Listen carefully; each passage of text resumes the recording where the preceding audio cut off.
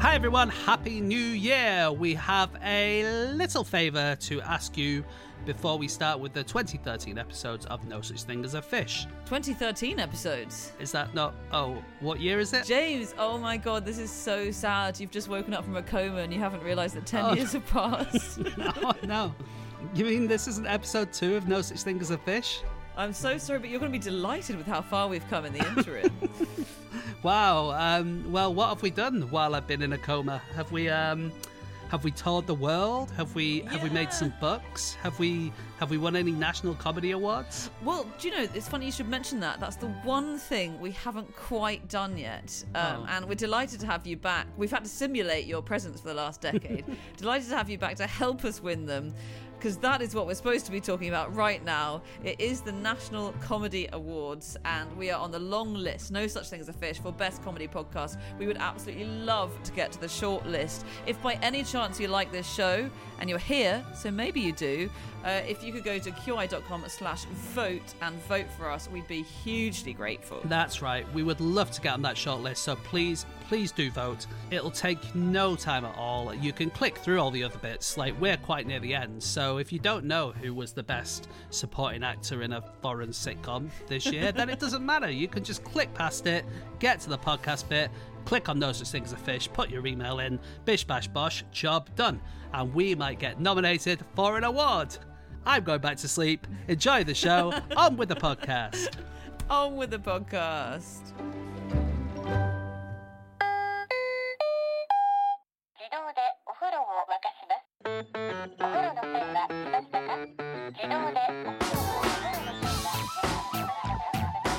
Hello and welcome to another episode of No Such Thing as a Fish, a weekly podcast, this week coming to you live from the Bloomsbury Theatre in London!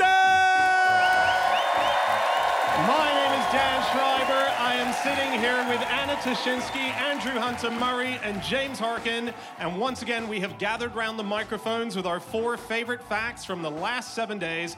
And in no particular order, here we go. Starting with fact number 1, and that is my fact. My fact this week is that originally Popeye, the Sailor Man, got his powers not from eating spinach, but by rubbing a lucky magic hen. I love the fact that you need to specify Popeye the Sailor Man. Oh, Popeye Popeye. Yeah. So this is Popeye. We obviously know the great guy. That was the chicken. That was a chicken. Was that the chicken?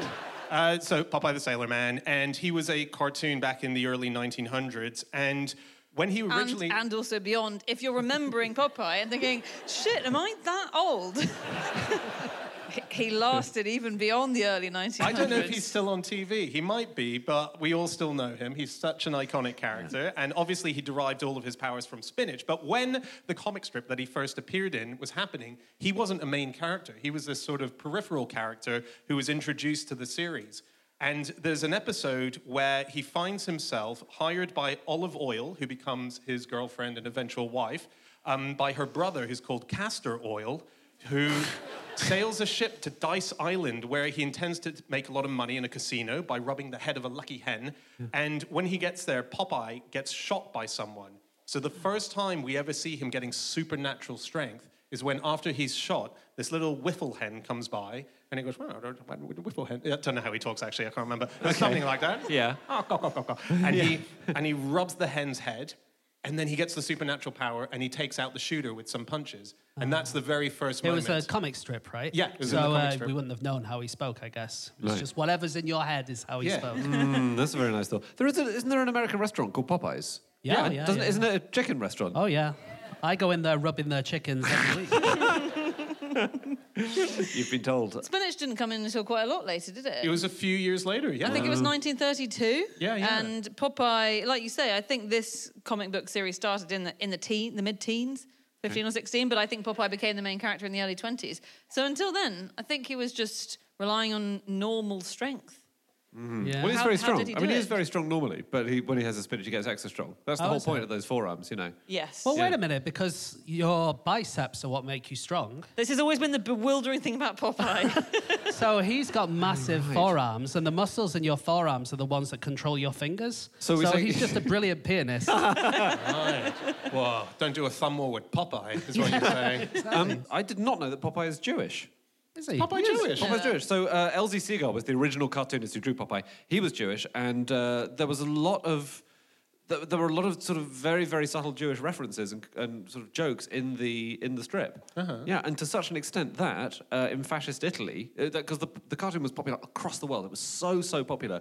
When it appeared in fascist Italy, the creator's name, Seagull, was taken off it because they were anti-Semitic, and so, you know, but they still had to have the Popeye. Are you saying Popeye the sailor was Jewish or that Seagull was Jewish? Well, Seagull was Jewish, and there are lots of references. It's a very sort of Jewish-inflected and influenced cartoon. There's no actual scene of Popeye, you know, having Yom Kippur or whatever. But That's amazing. Because weirdly, later on in the Popeye run, there was a thing where the original animators were no longer animating it, and it was outsourced. And it was outsourced to Prague in order for them to make the cartoons. So there was a whole series where Tom and Jerry was made in Prague and so on, and none of the animators out there had seen it. And this was because there was no money to do it. So there was a run of 13 episodes, which are often called the worst 13 episodes. Of 'cause no one, Popeye? of Tom and Jerry, because no one had really seen it. But Popeye was done there as well. But the thing was, all of the people, this is a credits thing, who animated in Prague had to have their names changed to American names,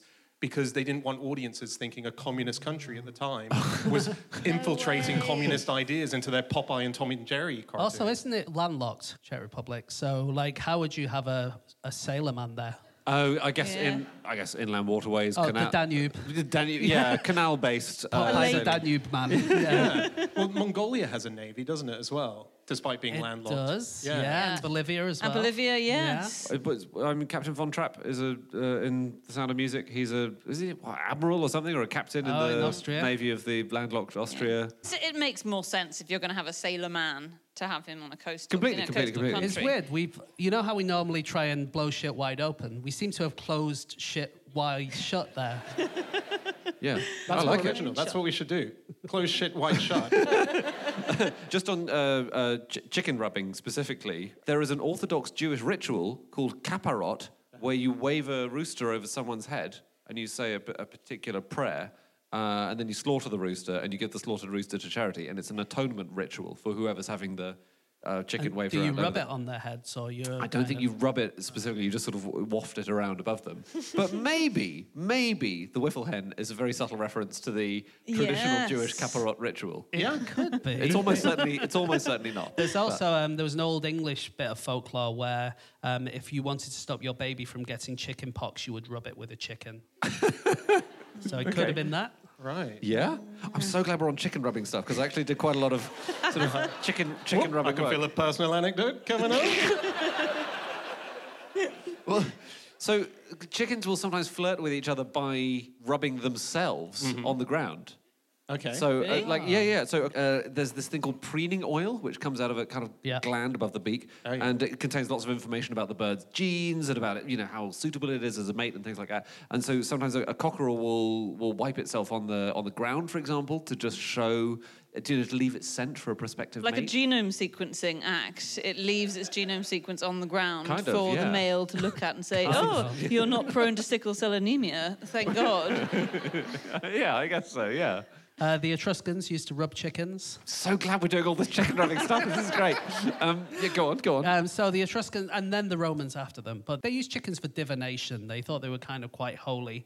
And for good luck, you would get a chicken. It was always a dead chicken that you would rub, but you would rub it for good luck. And that's probably where we get the idea of the wishbone from these guys as well. You know, like if you cook a chicken, you get the bone out. People used to rub those little bones for luck as well. Wow. And that's why we do that. Now we just snap them. Now we just snap them. Just Well, rub it too hard. You don't want that to happen in most rubbing situations. so but they get snapped. The hen in Popeye. Sorry to stop us from talking about. I've just got one more chicken rubbing.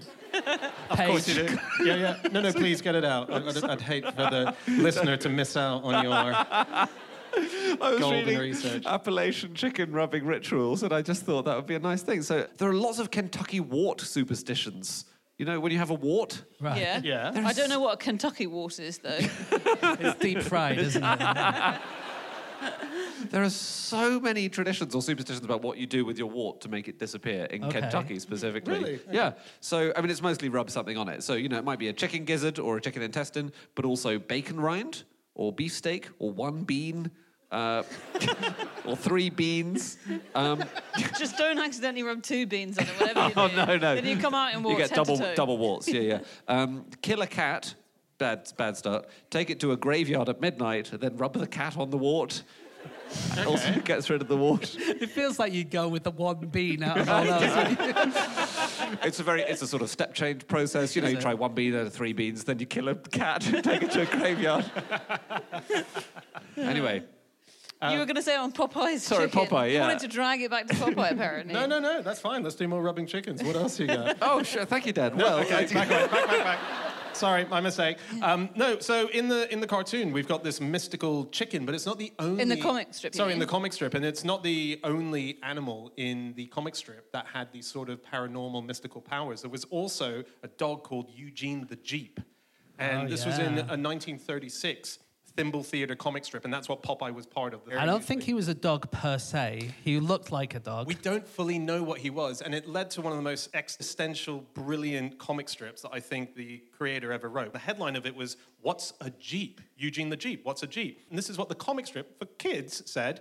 A Jeep is an animal living in a 3-dimensional world, in this case, our world, but really belongs to a 4th-dimensional world. Here's what happened. A number of Jeep life cells were somehow forced through a dimensional barrier into our world. They combined at a favorable time with the life cells of the African Hui hound. The electrical vibrations of that Hui hound cell and the foreign cell were the same. They are a kind of kindred cell. In fact, all things are to some extent relative, whether they be this or some other world. Now you see. For what? For 6-year-olds, that is. He was based on a Polish person, wasn't he? Which again, I imagine Popeye was. Which I imagine they'd have had to cover up when they wanted there to be none of these communist influences. But this guy sounds like a bit of a legend. Frank Rocky Fiegel, who was from Seagar's hometown. So he lived in Chester, Illinois, which is where Seagar came from. But his parents were Polish immigrants. And there's one remaining photo of him, and he does look like Popeye, but it's very hard to tell because he's basically got a pipe and he's bald. And I've seen it. I think he definitely looks like Popeye. He looks like Popeye, and he was constantly getting into fights, and which basically is what Popeye does, right? He smokes, he gets into fights. Well, he was a boxer, wasn't he? I think He was a boxer, proper boxer, and a nice guy, though. Constantly starting fights, but a nice guy and always protected the children. We're talking about the sailor now, right? We're talking about Fiegel, the sailor. And apparently, according to his biographies... Sorry, that Popeye is a sailor as well. Oh, sorry. How did that Yeah. Sorry. he did actually say at the very start, Popeye the Sailor Man. Yeah, quite specifically. You see why I added it now, Andy. And actually, this guy wasn't a sailor. The Polish... What? No, he wasn't a sailor. He was just a down-and-out So just guy. a guy who liked getting into fights is the inspiration. Yeah. Maybe if you didn't spend so much time checking out rubbing chicken facts, you might have... But he used to get sent money, apparently. His assistant, Seagar's assistant, said they used to send him a little bit of money to say thanks for inspiring the character of Popeye. Wow. Yeah, Seagar said this to the Randolph County Herald newspaper that it was based on this guy. And there was another person in the town called John William Schuchert, who was supposedly what Wimpy was based on. Oh, yeah. So, you know, Wimpy, the character who's I'd gladly pay you Tuesday for a hamburger today and all that. He's always in debt and he's always eating hamburgers. And according to this historian, John William Schuchert also liked hamburgers. Interesting. Open and shut case. We've shut this shit wide closed. His name means joke, sweetly, Fiegel or Figiel. Oh, yeah. His name means prank or joke, Oh, yeah. which is kind of what Popeye is. It was pretty funny. A comic strip. Well, It's got a there's- comedy. No, but there is a serious point behind Popeye. Is there? So there was a psychoanalytic piece done about him in an American paper in 1932. This is a paper called the Post-Dispatch. It was a really, really famous paper at the time. You may not realize it, but Popeye is a suppressed desire. He personifies the desire most of us have, both to be strong and to sock some of the unpleasant people we encounter. A desire suppressed because we lack Popeye's muscles. Although Popeye himself says he would never hit anyone as hard as he could. Because it's wrong to kill people. There's actually quite a sweet... Wait, this is the cartoon character now, Yeah, not the cartoon drunk Polish character. Yeah. Okay. The cartoon character wrote a letter to a paper in the 1930s saying, and I suppose Seagull probably helped him write it, saying he'd never hit anyone as hard as he could because it's wrong to kill people. And he said he's been shot 120 times, but when bullets go through him, it doesn't bother him at all, except that he always has to block up the hole with a cork because he doesn't like drafts blowing through him. Beautiful. They people complained about the fighting because it was teaching kids to fight. And so after that, he carried on fighting, but only for the honour of old ladies and children in later strips. Did children have honour? Yeah. I guess so. Original honour. All right, yeah. All babies have. But he was really positive for spinach eating at the time. Yeah. There were reports, and I don't know how accurate they were, but during the Great Depression, they said that the uptake in children who were interested in eating food like spinach, well, specifically spinach, was 33%, and that bumped it up to sort of like the third most requested food or favorite food of a child during that time. Yeah, the insane claim is that there was a survey done which asked children what they liked to eat. Their first thing was turkey, and their second thing was ice cream, and then they claimed spinach. Yeah. Which all seems very implausible, but... And then Popeye, later on in the cartoons, he stopped eating the spinach directly out of the can. So, he would, like, squeeze the can, but apparently they were worried that children might copy this and might get a can of spinach and eat directly from it and cut their mouth, so he stopped doing it. Yeah. Yeah, that's the kind of thing I would have done, actually. I think that's fair. I need to move us on to our next Can we mention very quickly the madness of the film, Popeye? Oh, yeah, the which Robin is Williams just movie. One thing about it. So there's the Robin Williams film, 1980, and it's not very good, apparently. I haven't seen it. It's absolutely brilliant. I've seen it 5 times. It's really good. It's a classic. So Rob there you Williams' go. first film. It's amazing. Agreed. It's great. It's mad.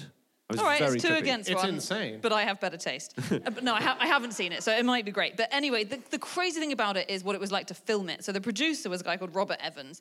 Everyone who worked on it admits that they were basically rolling in cocaine the entire time. And at one point, and they were all bringing cocaine on set, they'd open up like camera packs and just cocaine would fall out of cameras. I haven't seen this batteries. film either, but is that what he does instead of spinach? Yeah. Yes, it is, yeah.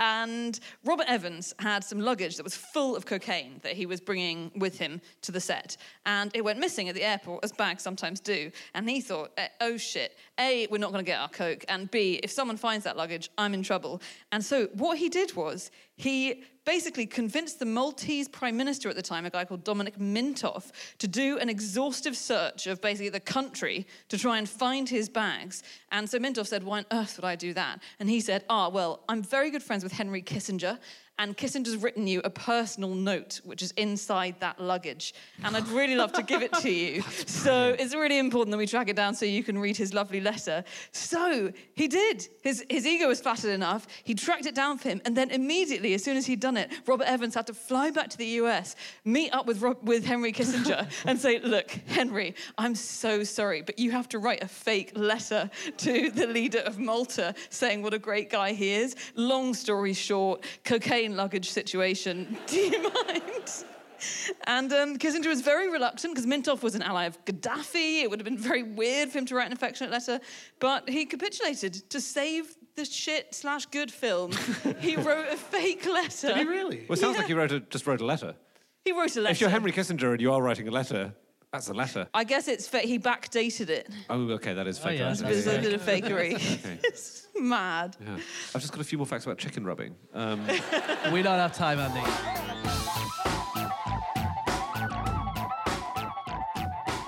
It is time for fact number 2, and that is Anna. My fact this week is that Marcel Proust once woke up the members of a famous string quartet at midnight and made them all come back to his house to play a specific piece for him. Because So cool. it's such a cool thing to be able to do. And this is before he was even really famous. How did he do that? I mean, how did he... How did he do it? I guess people were more willing to do shit back in the day. You know. It It was sort of pre-telephones, right, this period? Yeah, We're you at can't. the point where not everyone's got a telephone. Well, no, sure. no one's Yeah, calling yeah. them. Yeah, he's going around to their house. Yeah, so 4 individual houses in the middle of the night Yeah. to wake them up. It's 11 p.m. He loved chamber music. It's crazier than the Kissinger letter, I think. I don't know how you would organise that. Basically, 11 p.m. he thought, I'd love to listen to César Franck's string quartet in D major, and nothing will stop me. And so he knocked on the door of the leading French violinist in Paris at the time, Gaston Poulet, who was in his pajamas, and answered the door. And Proust said, I've got a taxi waiting downstairs. We're going to pick up your 3 mates and you're going to play me this piece. And so, yeah, he went around all their houses. One of them, the violist, was sceptical, apparently, because Proust was wrapped in a big blanket and he was eating mashed potato the whole time in his cab. But they all got in. Proust had a very weird life. Should we just say who Proust, Let's Proust say is? who he is, yeah. So, author of one of the greatest, certainly one of the longest novels ever written, À la recherche de temps perdu, In Search of Lost Time, and, that's about it. That's Well, that was his main thing, because he spent a long time writing it and then he died. And a huge eccentric in that his eccentricities were sort of half born out of the illnesses that he had in his life, but he famously wrote all these books in bed. He rarely went to sleep. He was allergic to dust. He was allergic to so many things. He had cork walls on his room at home because he tried to keep out any allergies from getting to him. He had really bad asthma, didn't he? Yeah. Which he took cigarettes for. Yeah. Classic. I already had up to 10 asthma attacks a day, each one lasting up to an hour. Yeah. Wow. It's They were- unbelievable they that were he bad. wrote one of the longest They were books ever really written, considering how much time he just spent having asthma, basically. But that was the thing back then. You would get these cigarettes, and they would have like opium in them and stuff. So they weren't that bad, but they were going into your lungs. But yeah, and you said about telephones, Dan. So they did have telephones then. They weren't obviously super popular, but it was the time. Do you remember we talked about this music that used to play through the telephone? Yeah, that's right. In America, it's like the so- first Spotify in a way. Exactly. They had this in France, and Proust had it because he was in bed the whole time. Wow. And so he had this kind of wires set up to an earpiece, and he would listen to music. So hang on, when he woke up the members of the string quartet, he literally had functioning opera coming into his room. It wasn't that functioning, to be honest. Okay. Like, there was one time when there was a really loud crowd, and he thought that was the song, because you couldn't really tell what was happening. Oh, So everyone okay. was cheering. He was, oh, that was beautiful. And they were like, no, that wasn't the song.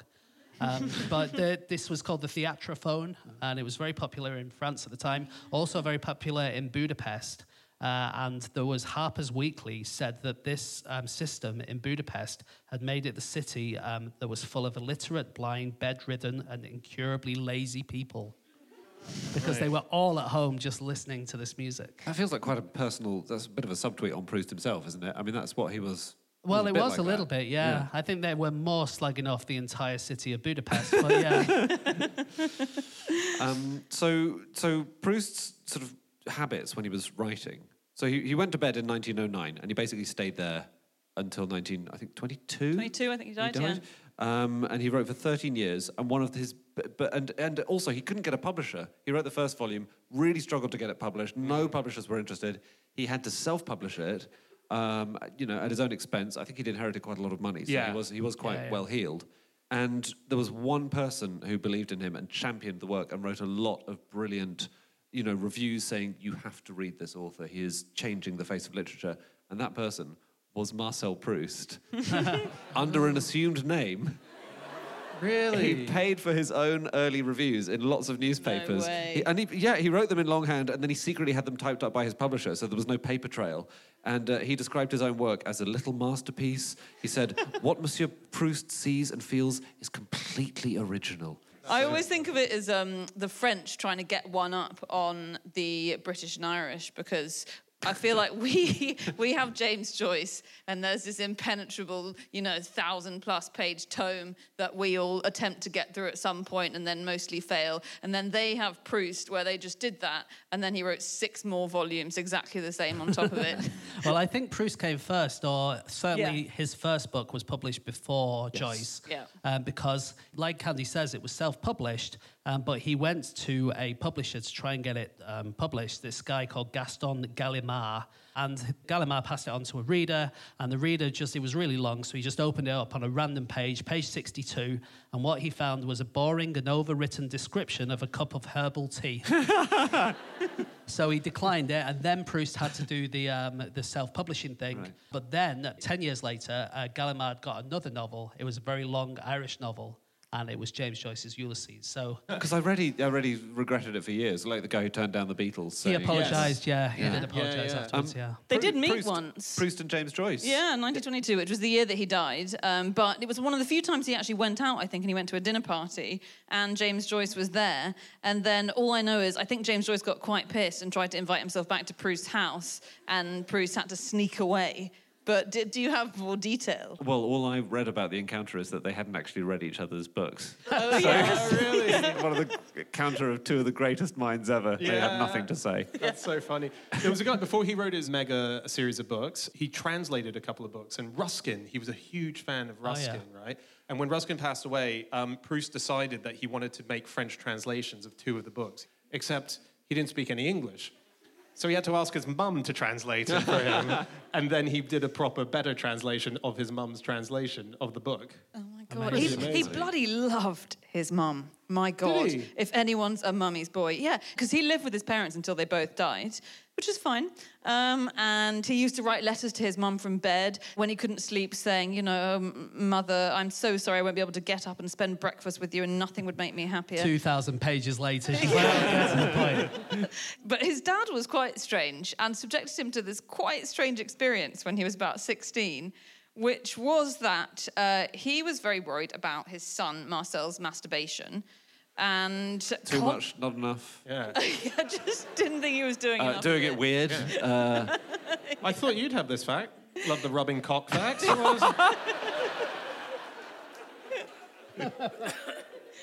There were no chickens were involved, but he was a doctor, Dr. Adrian Proust, and it was a time when people thought masturbation was bad, and Dr. Proust thought that it could lead to homosexuality, because Proust was gay, in fact, and so I think that his parents might have thought, oh God, we think he might be gay, and so they said to cure him, when he was 16, his dad gave him 10 francs, sent him to a brothel, and said, here you go, have sex with a prostitute, female please, and that will stop this awful masturbation habit. 10 francs?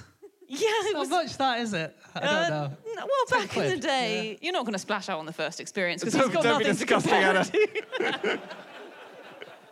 Well, speaking of which, he didn't. It was a failure. This is why we know about it, because Marcel Proust wrote a letter to his grandfather the next day saying, I'm really sorry, I need to borrow 13 francs off you. Papa gave me 10 francs so I can get rid of this dreadful masturbation habit. But what I did was I turned up, I broke the prostitute's 3-franc chamber pot, embarrassing, and then I was so embarrassed that I couldn't perform.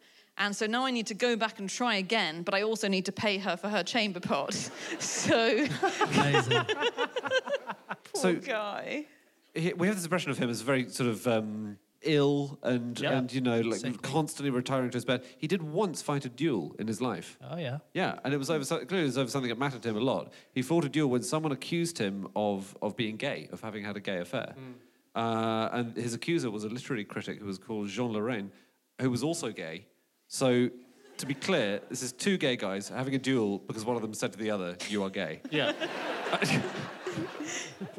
Yeah, but and to they be both fair, survived, didn't they? They Did both they survived. They actually both shot and they both missed. They both missed. Marcel shot first. It went hit in the sort of region of his feet, but didn't get him, and the other guy missed outright. But you kind of, I guess, have to think about the times. Of course, yeah. He was outing him for something that might have got him killed anyway for being a homosexual. Maybe his dad, having written what he wrote, was a It was a tough. Sure. He had a tough life, didn't he, Marcel? Or Marcel? Yeah. He once diagnosed himself with a brain disorder and said that the only way to cure it was by drilling loads of holes into his skull.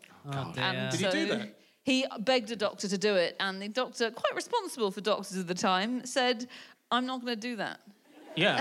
Well, in fairness, if that's around 1910, that was standard. That was, they were trepanning around that time. Yeah. Oh, yeah. Someone won a Nobel Prize for it. That's right, they did, yeah. The main character in À la Recherche de Pompidou has got to be the Madeleine.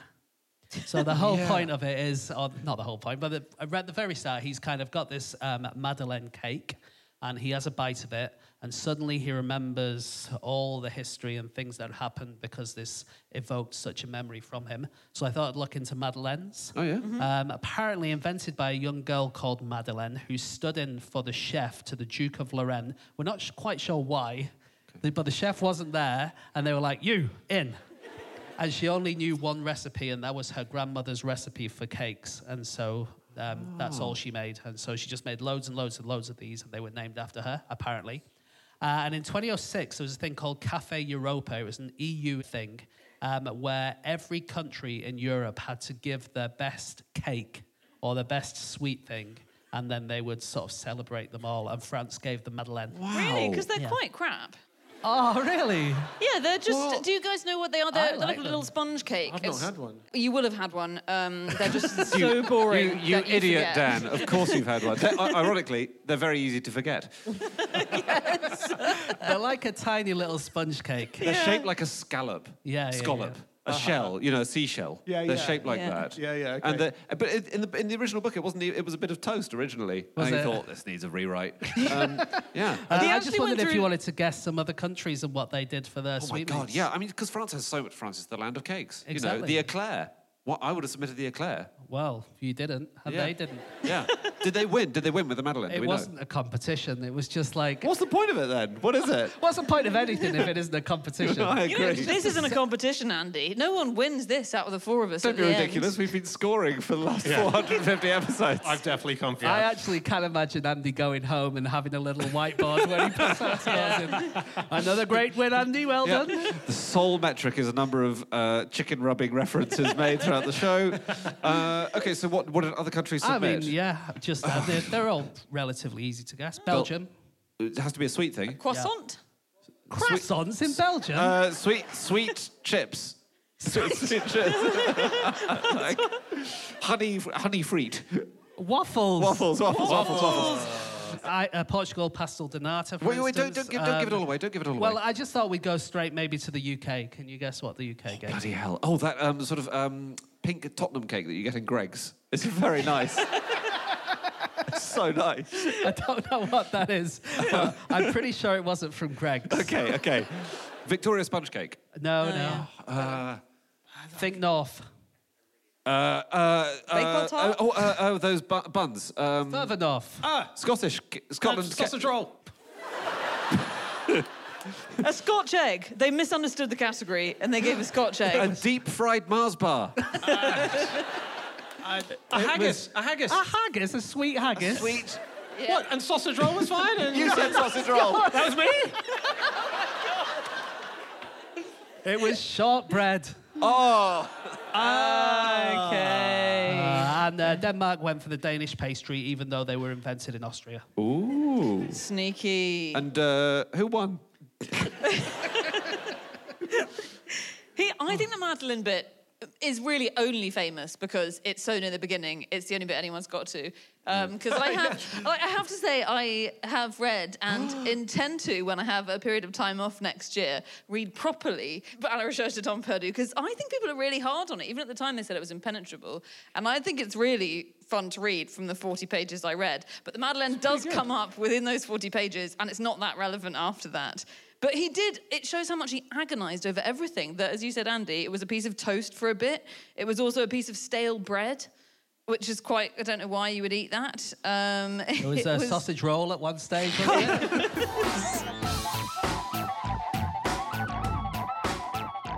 Okay, it is time for fact number 3, and that is Andy. My fact is that in the 1920s, a smart young man would have 2 handkerchiefs, a blower and a shower. Yeah. It's disgusting. It's disgusting. Was there a difference between them? Like, Yes, there is a difference. So I got this from, I was reading an old novel called Greenbanks by Dorothy Whipple, which is great. She's great. And there's a scene in it where there's a young man waiting for his girlfriend, and he talks about having his blower in his shower. And I just sort of piqued my interest.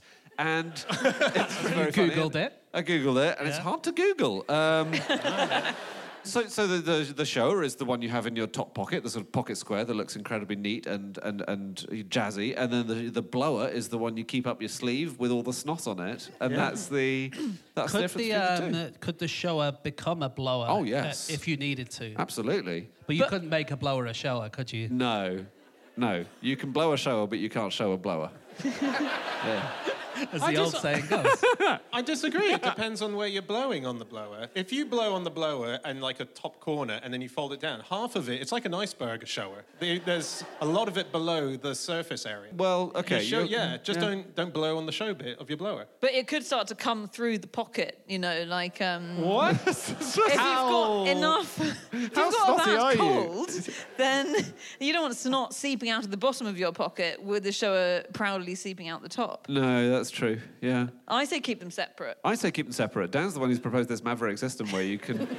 but it's rare, this usage of these phrases, but it did exist at the time. It crops up in the New York Times in 1927, and it's a report about the handkerchief being something from ancient China, originally, but that those handkerchiefs were only showers, not blowers. And it didn't used to be for that, did it? We only actually started blowing anything into handkerchiefs in about 400 years ago, which I know seems like a long time ago, but we had handkerchiefs long before that, or kerchiefs, which are just a word for something that wraps around your head, in fact. A head kerchief? Well, this is what's so weird. A kerchief is literally a head covering, chief head, and then Kerr was covering. Okay. And so now we have a head covering, is the word. Is a head covering you hold in your hand, basically. Yeah. Right. I always thought that kerchief, when people say it, as they often do, was an abbreviation of handkerchief.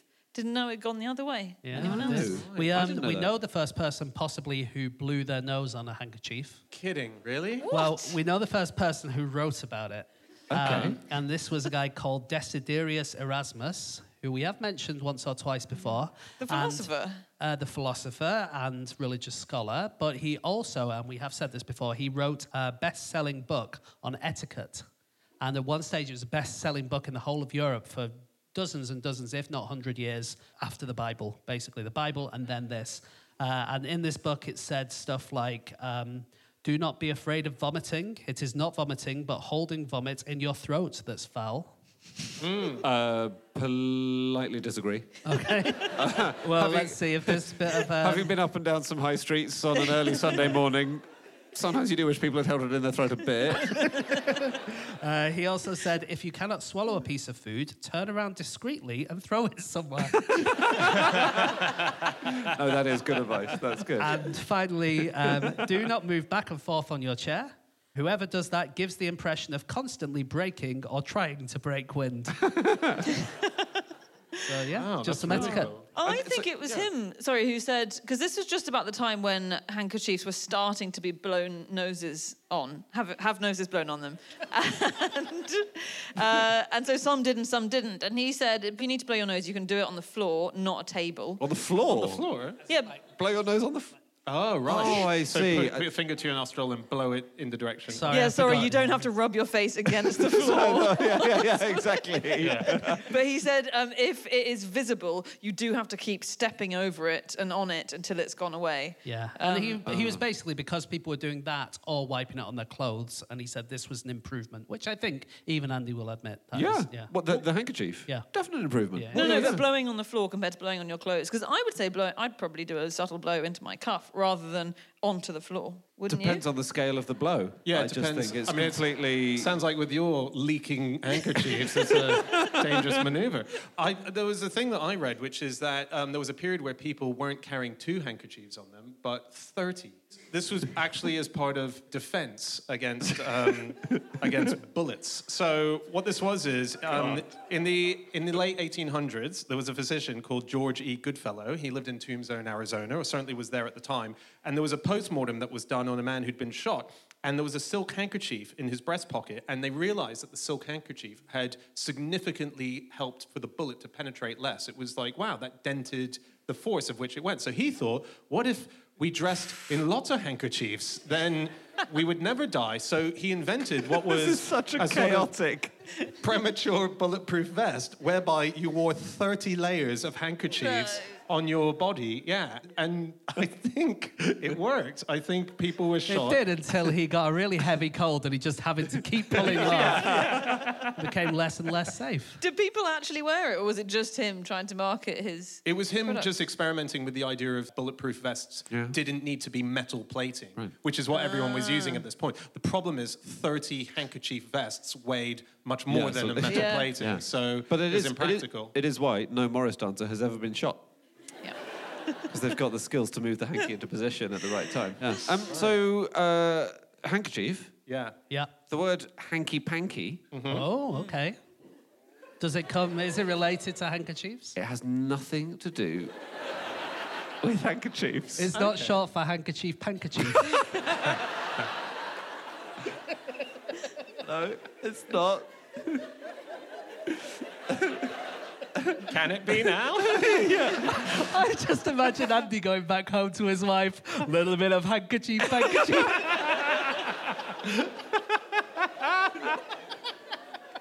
I'm only wearing 27 layers of handkerchiefs tonight, darling. Oh. Is there a fact with that? Not really. Okay. Well, it's that hanky-panky has nothing to do with sex. It's just it's completely originally meant juggling or trickery. But still nothing underhand to do with dealing. hankies because you would think... Still nothing to Yeah. do with hankies. It's maybe Magicians. related to hocus pocus. Right. Hocus pocus, hanky-panky. That's a very sleazy magician, sorry. Hocus pocus, hanky-panky. Have you guys heard of the Valsalva effect? No. The Valsalva effect is something that we've probably all done. We must have all done this, which is when your ears are blocked or you're on a plane and you're descending, it's that action of holding your nose and holding your mouth and blowing to get your ears popping, right? It's what you do to equalise as well, isn't it? Yeah. Diving. So it's the opposite of blowing your nose. You're sucking in, you're using the pressure that's shooting inwards. Yeah. So that's used for a number of things. It's for relieving your ears. It's for people with abnormal heart rhythms. They use it to relieve chest pain. They say if you do have abnormal heart problems that you should always consult a doctor before doing that, just to make sure that you don't make the situation worse. But another thing that it's used for is for people who suffer from premature ejaculation. Oh, really? Because I have very bad sinuses and have... and literally do that Valsalva effect, I would say about 20 times a day. Right. And I don't want to know what personal link you're making to what bit of Well, your personal I want to life. know what's coming. Not you.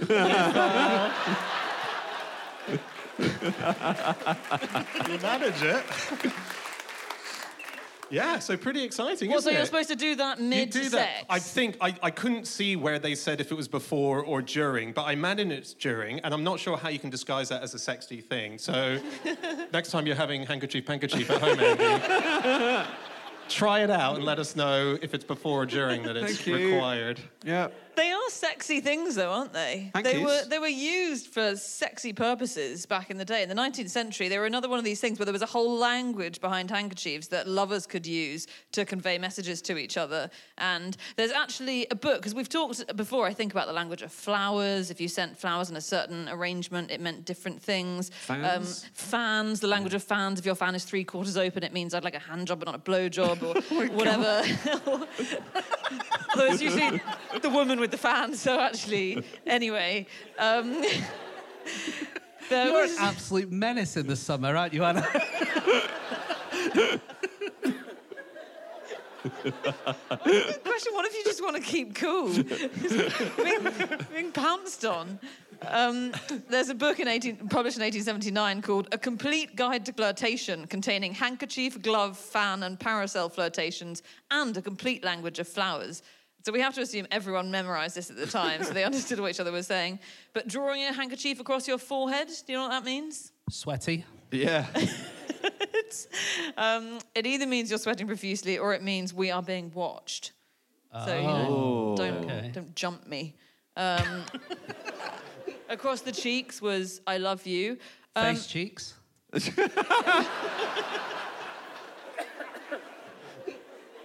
The face cheeks, yes. It's worth knowing. Yeah. It This doesn't is where the actually- problems can come if you don't know. Exactly. I didn't actually note down the arse cheeks one, so you'll have to just decide for yourselves. Through the hands, if you're talking to someone, they weave a handkerchief through their hands, Oh, yeah. I hate you. Oh. Really? Wow. Horrible. There was another one later in the 1970s, which was in the LGBTQ community. And you might wear different handkerchiefs or bandanas, and the colour might tell you what your fetish was. So if you're in a club with like-minded people, it would tell them what you're thinking. Also, cartoon characters tend to wear hankies and bandanas around their necks because necks are quite hard to draw. Oh, really? And so, Oh, no. They're not. Fred Flintstone wears a light blue sort of cloth around his neck. Apparently, he's into fellatio. I'll rattle through these. Fred from Scooby-Doo, red, fisting, and Captain Pugwash, light cream, rimming. So it's just, if they happen to be in a club, then right. that's what would happen. Wow. Okay, it's time for our final fact of the show, and that is James. Okay, my fact this week is that in the 1960s, owners of a theme park in Pennsylvania had guards with plastic bats in their Tunnel of Love ride who were instructed to give an admonishing thwack to any bare bums that they saw. Cover that with a handkerchief now. So wow. this is a true thing that happened. In actual fact, it didn't just happen in Pennsylvania. It happened in a few different places. And when you're saying plastic bats, I'm thinking of table tennis bats. I'm not thinking of a plastic winged mammal bats. I have seen them. They are table tennis bats. Nice. Some of them were actually almost in the shape of a hand. You know, like one of those big sort of foam hands. Yeah. But it was plastic, and they would whack the bums like that. Oh, and wow. it's because they didn't want people making out or worse in their tunnels of love. No handkerchief. No. So this was an article. Originally, I read this in Mental Floss, which is an online magazine, and I followed it up and found an article in the Pittsburgh City paper, and this is about a place called Kennywood Theme Park. And there is a ride there called the Old Mill. It was constructed in 1901. It's the oldest roller coaster in the whole place, and it's one of these, you know, like a log flume, where you're going in the water, but there's no up and down bits. You're just kind of slowly going round in the water, and there's like things to see on the side. So there might be scary things, there might be skeletons, or there might be sexy things, or whatever. Yeah. Yeah, fair enough. And then I found this YouTuber called Defunct Land, and he's done a video on this, and it's one of the best videos I've ever seen in my entire life on YouTube. It's all about this place, and he found an article from 1934 saying that this Tunnel of Love was a really good place for people to make out. And he found other tunnels of love where people were whacking bare bums. And he asked people, have you or anyone you know ever kissed or had sex on the Tunnel of Love in Kennywood? And he tweeted saying that I have received the most explicit, disgusting, and shocking emails I have ever read. Really? So this was really, and there are newspaper articles from the 30s, 40s, 50s, 60s, even all of them saying this is the place to go and make out. This is where kids make out. This is so famous for that. It's only 6 minutes long, the ride. Yeah. 4 minutes more than I need, buddy. Well, I've got a technique with a nose that I can. I wonder for how many people who got slapped on the butt by the ping pong paddle, that turned into a sort of exciting new fetish that they didn't realise. I think there might have been a bit of that. There must have been so many maybe. Christmases where, like, the partner was going, yeah, I bought some ping pong paddles. I don't know, I just want to get into the sport, you know? It's just like, no reason. Can I say something incredibly boring about this theme park, Kennywood? Yeah. So it was a trolley park originally, and a few weeks ago on the podcast we mentioned trams. Yeah. That episode hasn't gone out yet, but we will have recently mentioned trams. And what's a trolley park? I'm so glad you asked, Dan. Oh, Dan! What are you doing? A trolley park is a miniature adventure park or a park with rides that's put at the end of a trolley line. So trolley is just an American word for a tram, basically. Yep. And it was to encourage people to use the trolley car network at weekends. So you would Rides. normally use them to get to work, but at the weekend they Right. weren't being used, so Yeah. they put something to attract people Oh, there. okay, Exactly. Right. Yep. And so, I just thought we were all having so much fun, and I just wanted to talk about tram infrastructure. No, it's a good palate cleanser. That's a good idea, yeah. Any more on this or no? Well, just one other ride that there was at Kennywood in the early days, which was... sorry, not a ride. Where there was one thing, an attraction called the House of Mystery, but no one knows what it was. That's pretty good. Did no one ever come out of it? It's been lost to history, unfortunately. And there was one thing called spring water, which was just a water fountain. It was the stream of water coming from a spring, and there was a tin cup you could use to get a drink. But they had electrocuted the water so that you would just get an electric shock every time you tried to have a drink. That's pretty clever. That was entertainment. Yeah. Anyway. These rides, these tunnels of love, which you don't really see much anymore. No. In fact, I don't think I've ever seen one myself at a fairground ride or a theme park or Apparently whatever. there's a few, like, in the UK. Yeah, Yeah, I've seen yeah. them, yeah. But I mean, they're basically the equivalent of rides that we've all seen at parks where you essentially get on them when you can't be asked to queue for one of the good rides again. And so you just sit on this really slow, boring boat. And so they were often haunted rides that were converted into tunnels of love or vice versa, weren't they? So I think this one at Kennywood went on to become Hard-Headed Harold's horrendously humorous haunted hideaway. That's right. It sounds like a worse ride. They also branded it as a Panama Canal. So you would go down here and it was as if you were going along the Panama Canal. That's which great. It is, but the Panama Canal is literally just a canal. There's no fun stuff on either side. No, you're right. And then in the end, it was rebranded as Garfield's Nightmare Ride. All of these... The cat? Or Or President James Garfield. who ate everything through his anus for the last 3 months of his life. Yeah. Weird ride, but what a ride. This guy, Defunctland, who did this amazing video, he said that he thinks, after getting all these emails, that there are at least 2 people who were conceived on that ride. Oh, great, really? Yeah, and Kennywood Theme Park now uses the slogan, "Welcome to the family." But that's just a coincidence. Yeah. Okay. The Tunnel of Love, really, I think I read something saying there used to be hundreds, as in maybe 700 across the USA. Yeah. The USA is big, but that is a lot of tunnels of love. Yeah. But it all sort of sadly came to an end because of the sexual revolution. Yeah. You know. Well, that's the thing. It was this Society classic- became liberalised. Yeah. And, So basically, you could snog in public. You didn't have to go into a tunnel. Yeah. And because they were such a shit ride, that was really the only good thing about them. Right. Right? Yeah. Another strike against the sexual revolution. Do you guys know what was the fastest way to travel in the entire world in 1880? I'm going to say Tunnel of Love. That is a ridiculous thing to say. That's so There's a slow. boat- I know, but everything was slow at the time. Maybe there was a point in 1880 where all trains broke Yeah. and All the horses were lame. died. Okay. Yeah. Was it? Yeah, go on. No, I'm just kind of because I know this sneaky man. What he It's not does. sneaky. Is it? Was it an underground train system that was one of the first of its kind, underground in Paris, that led to the Louvre, and so it was the tunnel of Louvre? The Louvre. He's was sneaky. He's not the Riddler. Okay, I'm gonna have was not that. I'm gonna So- have a pun. Okay, is it- Fastest trains at the time, I'll just say, in yeah. America, they were only about 30 or 40 miles an hour. In the UK, I think we had up to about 60 or 70 miles an hour.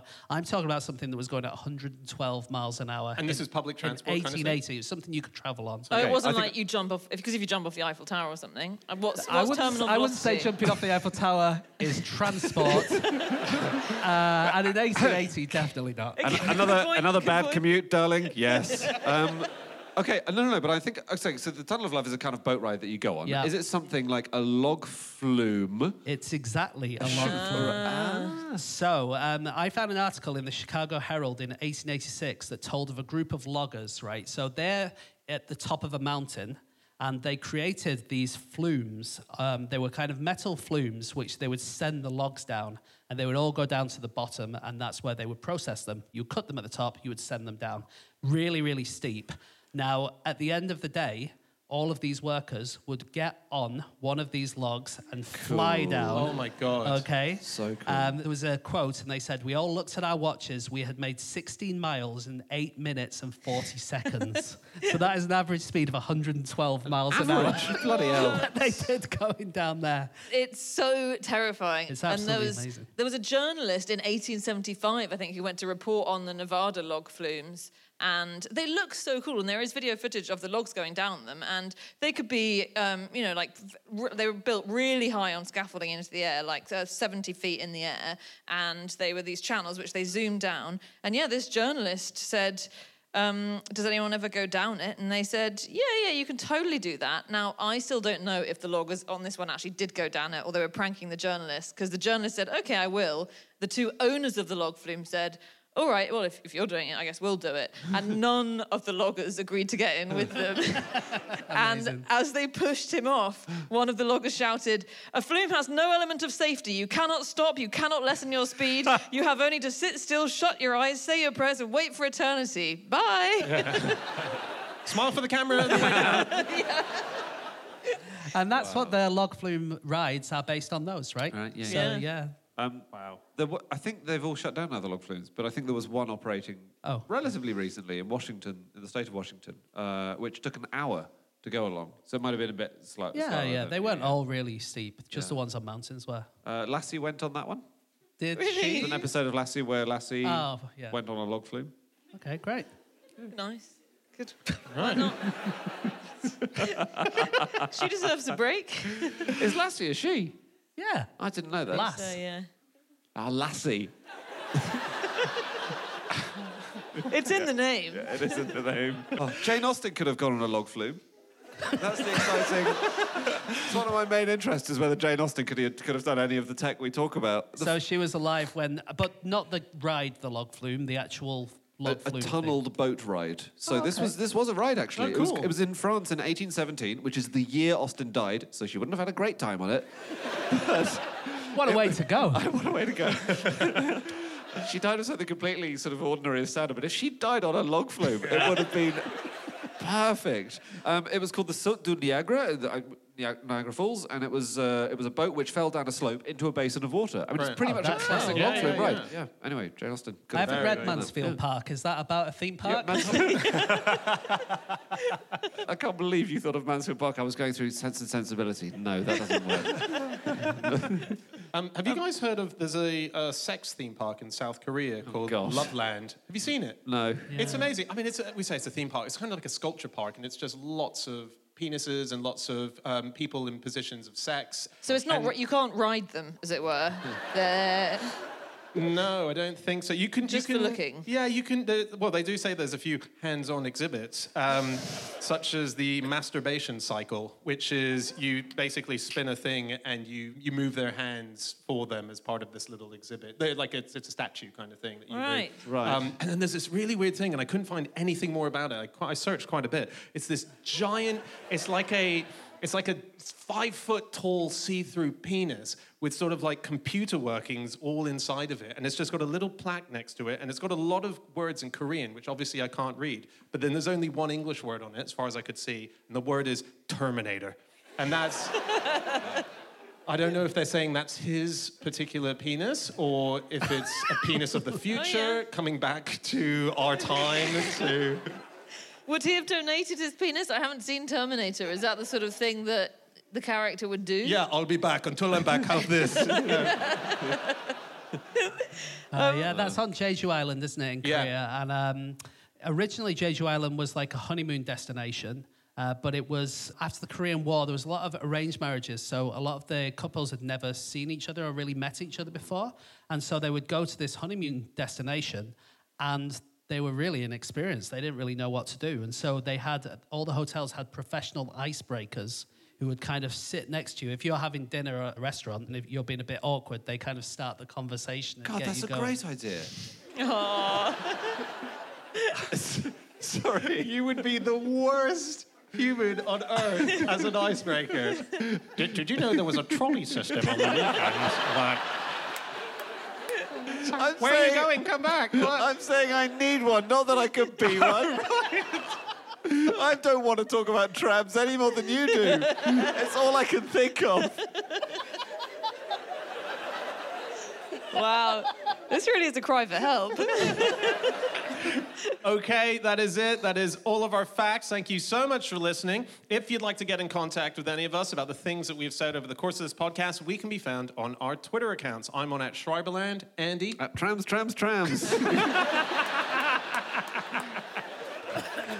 James. At James Harkin. And Anna. You can email podcast@qi.com. Yep, or you can go to our group account, which is at No Such Thing, or our website, nosuchthingasafish.com. All of our previous episodes are up there. You can also find a link to Club Fish, which is our very exciting behind-the-scenes membership club. There's awesome things on there, extra episodes, behind-the-scenes sort of correspondence episodes and quizzes. There's also access to our Discord, where you can discuss all interesting things, like how Andy would make a great icebreaker, whatever it is you wanted to chat about. And also there's a lot of really fun merch up there. So do go there. I want to thank you so much, Bloomsbury, for this great show. Thank you so much for having us. And we'll be back again with another episode next week for everyone at home. We'll see you then. Goodbye!